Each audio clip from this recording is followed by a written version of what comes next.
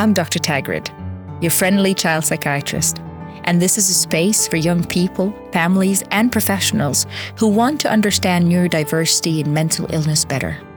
I'm here to help you make sense of the most complex of issues in the simplest of ways. Let me walk you through topics that are important to you, from autism to trauma, and from depression to self-harm.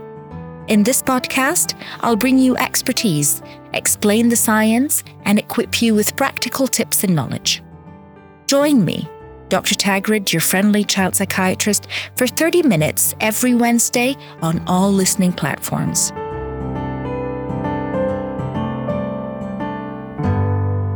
Hi.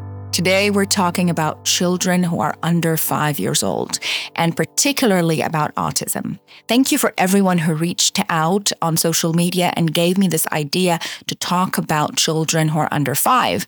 Your comments and your questions have been really helpful, and I think they match a lot of my personal and professional experience of what kind of concerns parents will have when they're raising a child under 5. And particularly in this day and age where we know a lot about neurodivergence and we tend to worry about autism. So I'm going to dedicate a couple of episodes to children under 5 to try and pick through some of these common problems that people face.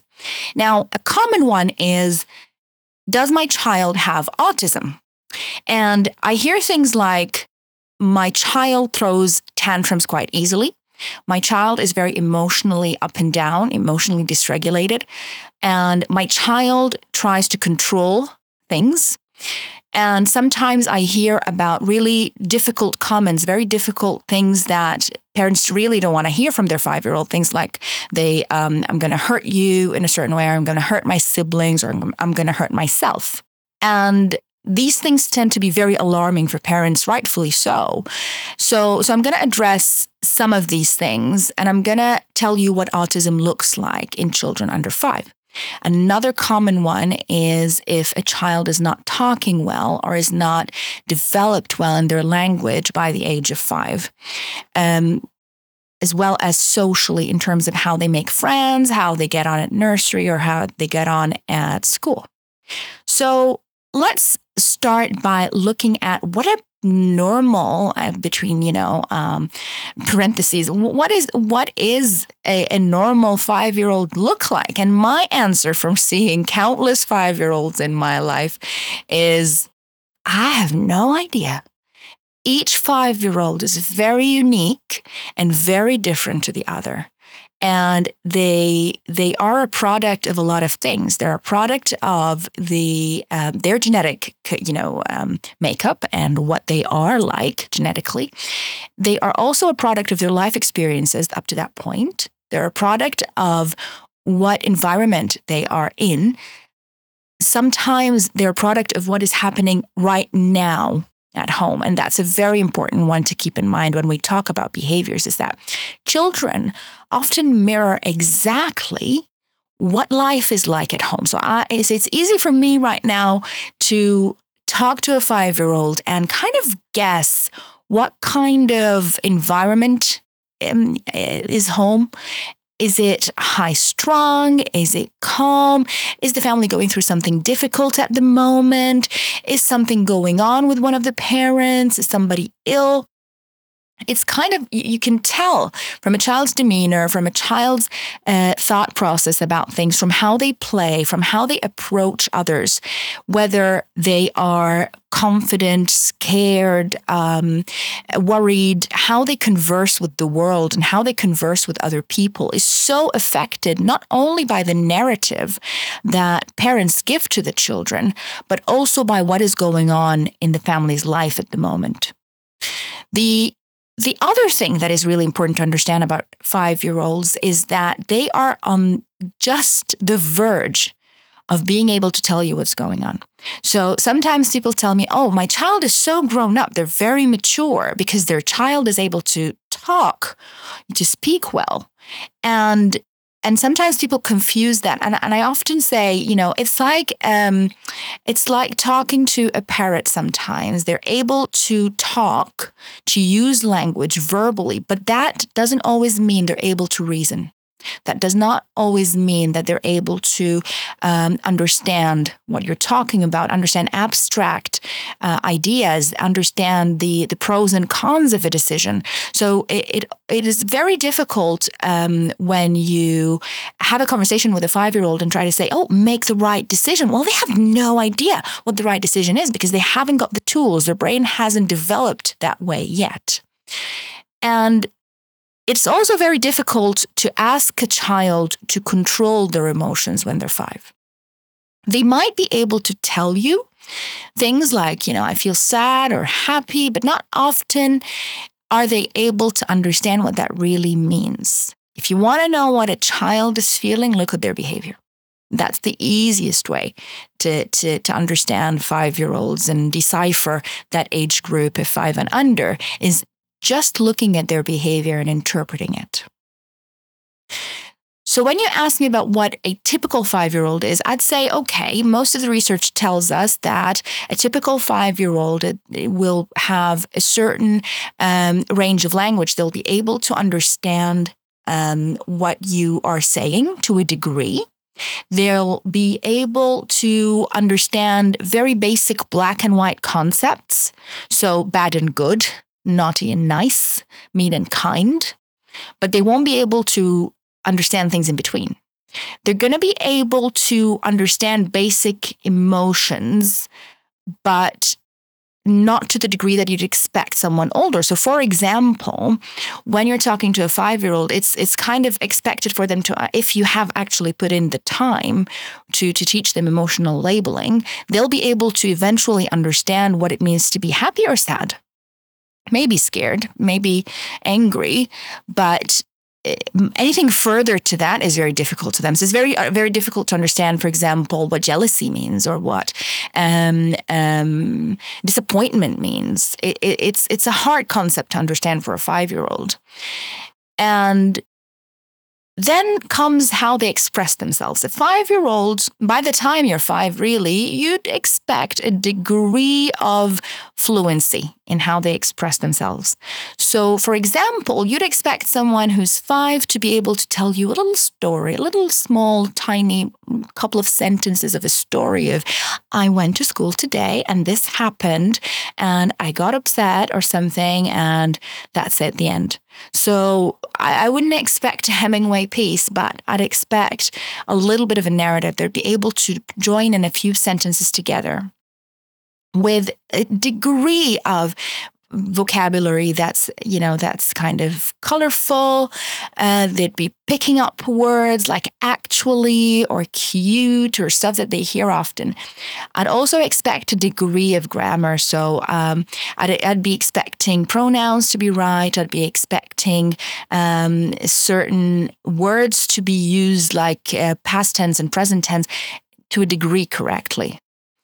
That's kind of on the best day for a 5-year-old. So I won't expect that every day, because people do go through ups and downs.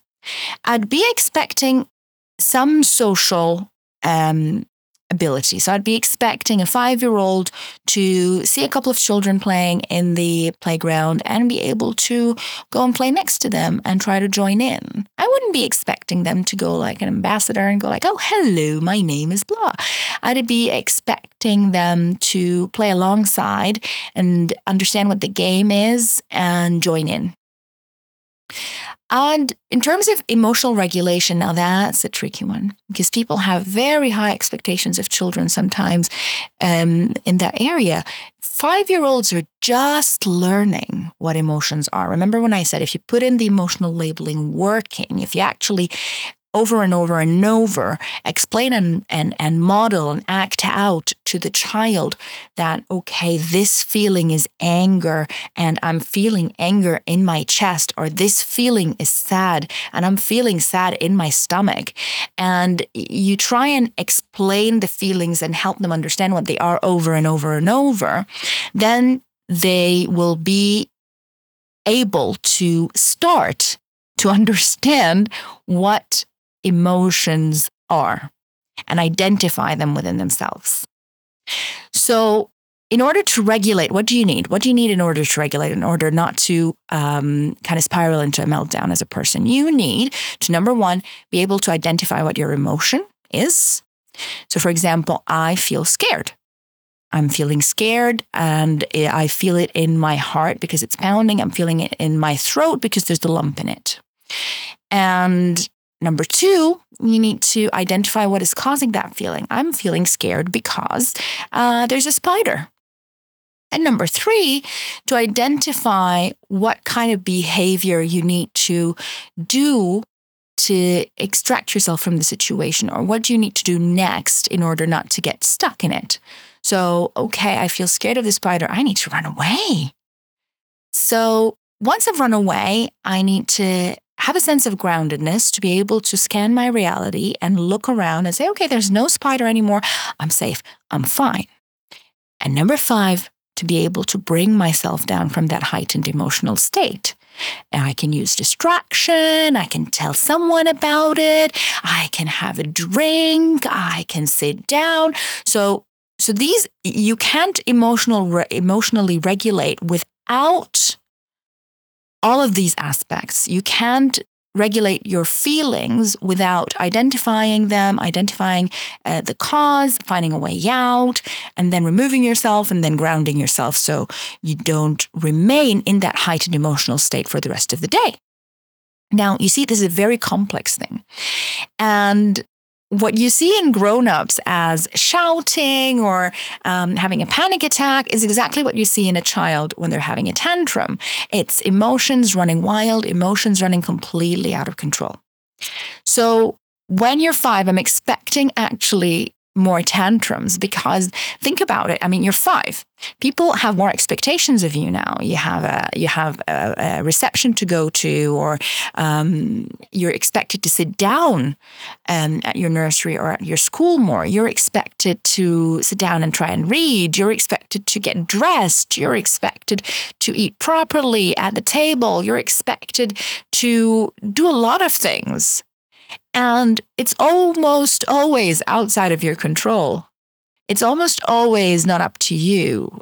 And no matter how permissive as a parent, no matter how you try to kind of be inclusive, if your child is trying to leave in the middle of a rainstorm in a pair of shorts and a t-shirt without a jacket, you're going to veto that decision. You're going to go like, no, you're putting on these safer pieces of clothing. And that's, for a 5-year-old, is such an infringement. And you got to do it because you're a parent. You're not going to allow them to break a boundary. You're not going to allow them to hit their sibling. You're not going to allow them to hit you. You're not going to allow them to eat sweets for dinner. You're gonna enforce a boundary. And understanding that there are things outside of my control is a very important stage of development. And children at that age battle with that realization. They battle with the expectations that are of them socially, educationally, and in their home environment. Up to that point, you see, children, you won't see a 3-year-old in the position where you're asking them, oh, don't throw your food, for example, or why are you throwing a tantrum? Why are you not getting out of the car? When they're 3, you kind of, get along with it. And they don't have an understanding when they're 3 of whether or not they're separate to you. Up to that point, they're still trying to figure out whether they're separate to you or not, if they're separate people to you. And to understand this bit is important, because people tend to get stuck with trying to individuate children, trying to make sure that they sleep in their own bed, try and regulate and not cry, and try and stay in bed all night, and never try and cling to me. And and I know independence is a very important skill, but in order to become independent, you need to have an internal sense of security. You cannot become independent without a sense of security. So if you're being let down repeatedly, because your grown-up is trying to enforce that individuation way too early, you are bound to distrust the world. You are bound to not expect caring and compassion when you need them. And instead of becoming individuated or instead of becoming independent, you become paranoid and you treat the world with that level of mistrust. Now, why is it important for me to tell you this when I'm talking about autism? It's important because children develop at the stage that they need to. So if your child is clinging to you, by the time they're 5, they need to cling to you. You need to find the root cause. Why are they clinging to you? Why do they need to cling to you? If your child is struggling to express themselves and they throw tantrums and they can't find another way to verbalize their emotions, what is the root cause? What is going on that they're unable to verbalize? Do they have the words for it? Do they understand what the feeling means? So for example, sometimes I hear people say, oh, use your words, use your words. It's very hard, Sometimes it's helpful to actually tell them what kind of words. So for example, oh, don't hit your sister. Why don't you try and use please stop, for example? Or, oh, you're crying, you're shouting. I see you're very angry. Would it be easier if you said you were very angry? I see you're trying to hit something. You're trying to throw stuff. That's fine. Would you take this ball and throw it instead of my ceramic figurine or something, So it's important to walk them through these tantrums. When these tantrums happen, often they're a sign of, I don't have another way to express my feelings. And the way to get rid of them is, number 1, not to expect to get rid of them because tantrums are developmental and are needed.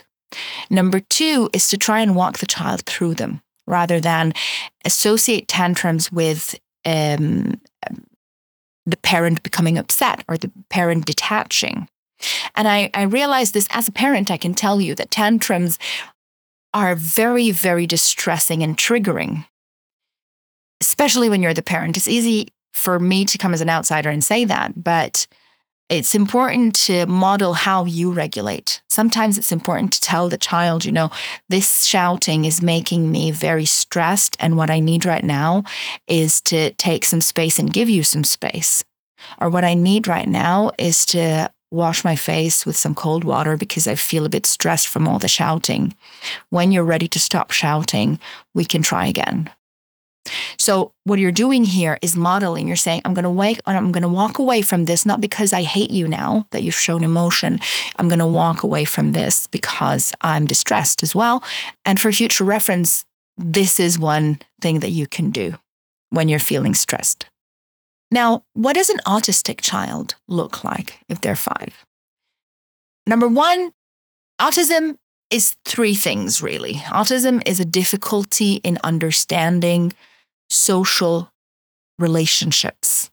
Children who are autistic develop in other areas of their lives well, but this part of their brain takes its time. This part of understanding what a friendship is, or how I form one, or how I interact with other people using language or using nonverbal language or using other forms of communication. Understanding relationships generally and how they work is very difficult for children who are autistic. And the second thing is they struggle to develop ways of communicating with others. They struggle with their language development, so they're often delayed, or the language doesn't develop properly, so it develops mixed up. So sometimes children will have something called echolalia, where they repeat words, or they'll repeat phrases, or they'll use stock language, stock phrases. So for example, I know that when I see someone, I'll say, hiya, pal, because I've seen that in a show, in a kid's show. So every time I'm in a situation, I'm going to give it a shot. Hiya, pal. Hiya, pal. And it's not really appropriate for the situation. It sounds right because you're greeting someone, but why are you using that phrase, particularly in that situation? It's not always appropriate. So that's called a stock phrase. It's like using a stock image of the internet and putting it, over your presentation when it's not always appropriate, not always bespoke for the situation. It's not always customized, if that makes sense. Now, other things that you see in how children with autism develop Their language is an interesting one. Children with autism tend to play around with accents. And that's very interesting because you'll see a child, I practice in the UK, and you'll see a child who's never left the UK speaking a perfect American accent. And there are many theories about why that happens, but that's an interesting one, is that ability to bend language and bend accent and bend vocabulary in a way that suits your ability. And it's a very special skill that children with autism have. The third thing is a need for structure. And this is very important because you see it in that age, and it's a developmental stage anyway. When you're 5, you need structure. If an expectation breaks, you get upset. Children with autism tend to need structure a little bit extra. They need to have certainty. So if I know that every day I have a cup of milk before I go to nursery or I go to school, and on that day I had juice instead, ensues a tantrum. Or at school, sometimes there are transitions, or from class to class, or moving from room to room. Children who are autistic at that age will really struggle with that and will tend to be very rigid. Now, I left the social relationship bit to the end because I want to talk to you about children with autism and their social development. Now, children who are 5, like I said, can see a group of friends playing and join in. Children who are autistic might want to join in, but be unable to. So, for example, it's very hard to know what to do with the group of children playing. So sometimes you'll see an autistic child commonly sitting outside or on the fringe of the group. So they'll think they're playing with the group, but actually they're playing next to the group. They're running around with the group versus they're running next to the group. So they'll be on the fringes of a group of children playing, but not really engaged in the game. They'll find it very hard to follow somebody else's rules. So if a child is trying to lead the group and trying to tell them, oh, we'll do this and you'll be cops and we'll be robbers, it's very hard for them to flex to that other person's leadership and that other person's idea of what the game should look like. They'll find it very hard to see multiple uses for the same toy, for the same item. So, for example, a hairbrush is just a hairbrush. It's very difficult to see that a hairbrush can be a mic, or can be a gun, or can be a broom. And you can see a lot of need for social relating. So children who are autistic want to relate to other people, but find it very hard. Find it very hard to say the right thing in situations. It's very hard to say, I'm sorry if they bump into a friend of theirs, or it's very hard to say, okay, let's reason. If you want my toy and I want your toy, why don't we swap it? It's very hard to share because they don't understand what the other person's feeling is. We think that empathy develops around the age of 3 or 4. And it's a very common one that children say, well, my child is saying the most awful things to me and cannot see the impact that they have on me. They tell me that they're going to do this to themselves and do this to me and do this to their sibling, and they cannot see the impact of this on me. And I say, well, okay, let's keep an eye on this space because it looks like empathy is taking some time to develop. Children who are autistic tend to struggle with understanding both the other person's emotional experience of a situation and their own. So it's very difficult for children with autism to understand that unless you're crying and tearing your hair out, you might be sad. They find it very difficult to understand subtle sadness or subtle disappointment. You have to be absolutely distraught for them to understand that you're hurt. And even when that happens, because they struggle with nonverbal language, they have no idea what to do. Even if they've seen a reference, even if you've been appropriate in how you handled their upset, they don't know what to do with you at that moment. They don't know that they have to come and pat you on the back, or they have to bring you a toy, or they won't even look like they're sad. But I'm saying this, and you're going to probably be looking at your 5-year-old and thinking, oh my goodness, my child is probably autistic. Now, I see a lot of children in my line of work. And sometimes it's very easy. I can see okay, this is autism. I don't even need to do a full assessment, but I'll do one anyway. And sometimes I feel, I'm not sure, actually. Maybe give this child a little bit of time to catch up. And sometimes I say, well, this is definitely environmental. Something else is going on that's affecting this child's development in this area. This is something to do with school, or this is something to do with the environment at home, or this is something to do with trauma, or this is something to do with the ADHD. Sometimes the same child with the same problem can mean different things. But when it comes to 5-year-old, we really tend to be more permissive in terms of the delay, because children tend to catch up a lot of the time. And when you're 5 or under, making the diagnosis at that age is kind of predicting the future a little bit, that your child is going to develop in this certain way.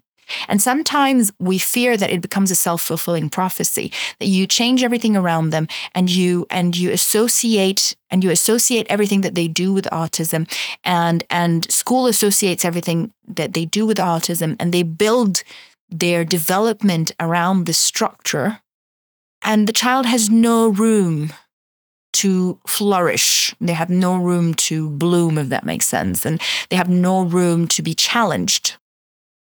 So this is why we're very careful about giving a diagnosis of autism in children who are 5 and under.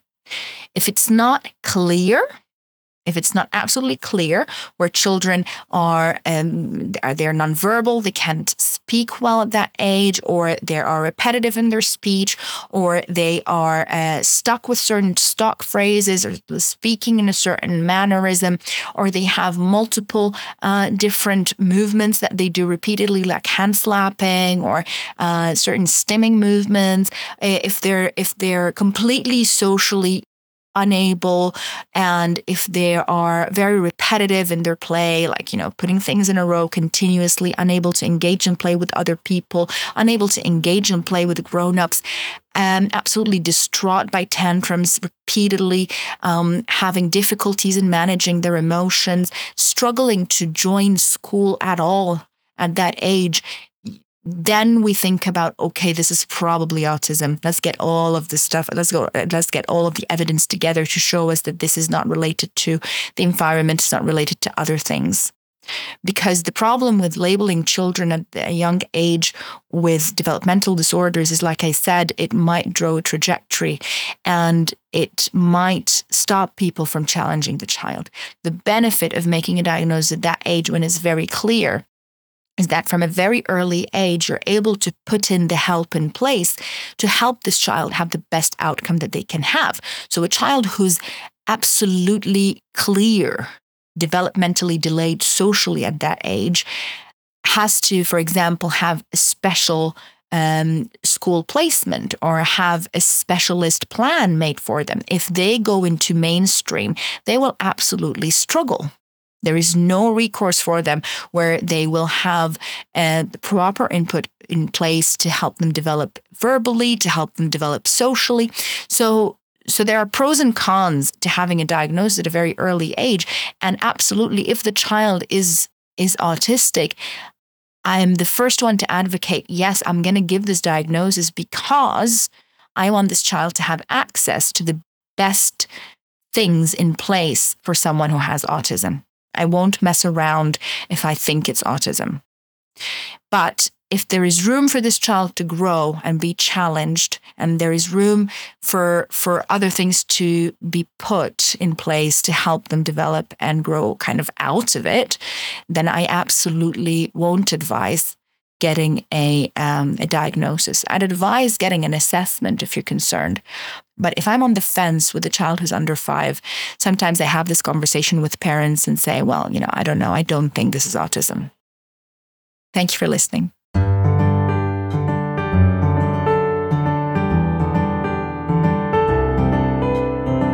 Thank you for joining me today.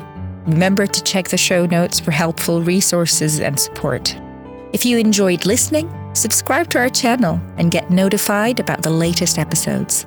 This is Dr. Tagrid, wishing you well.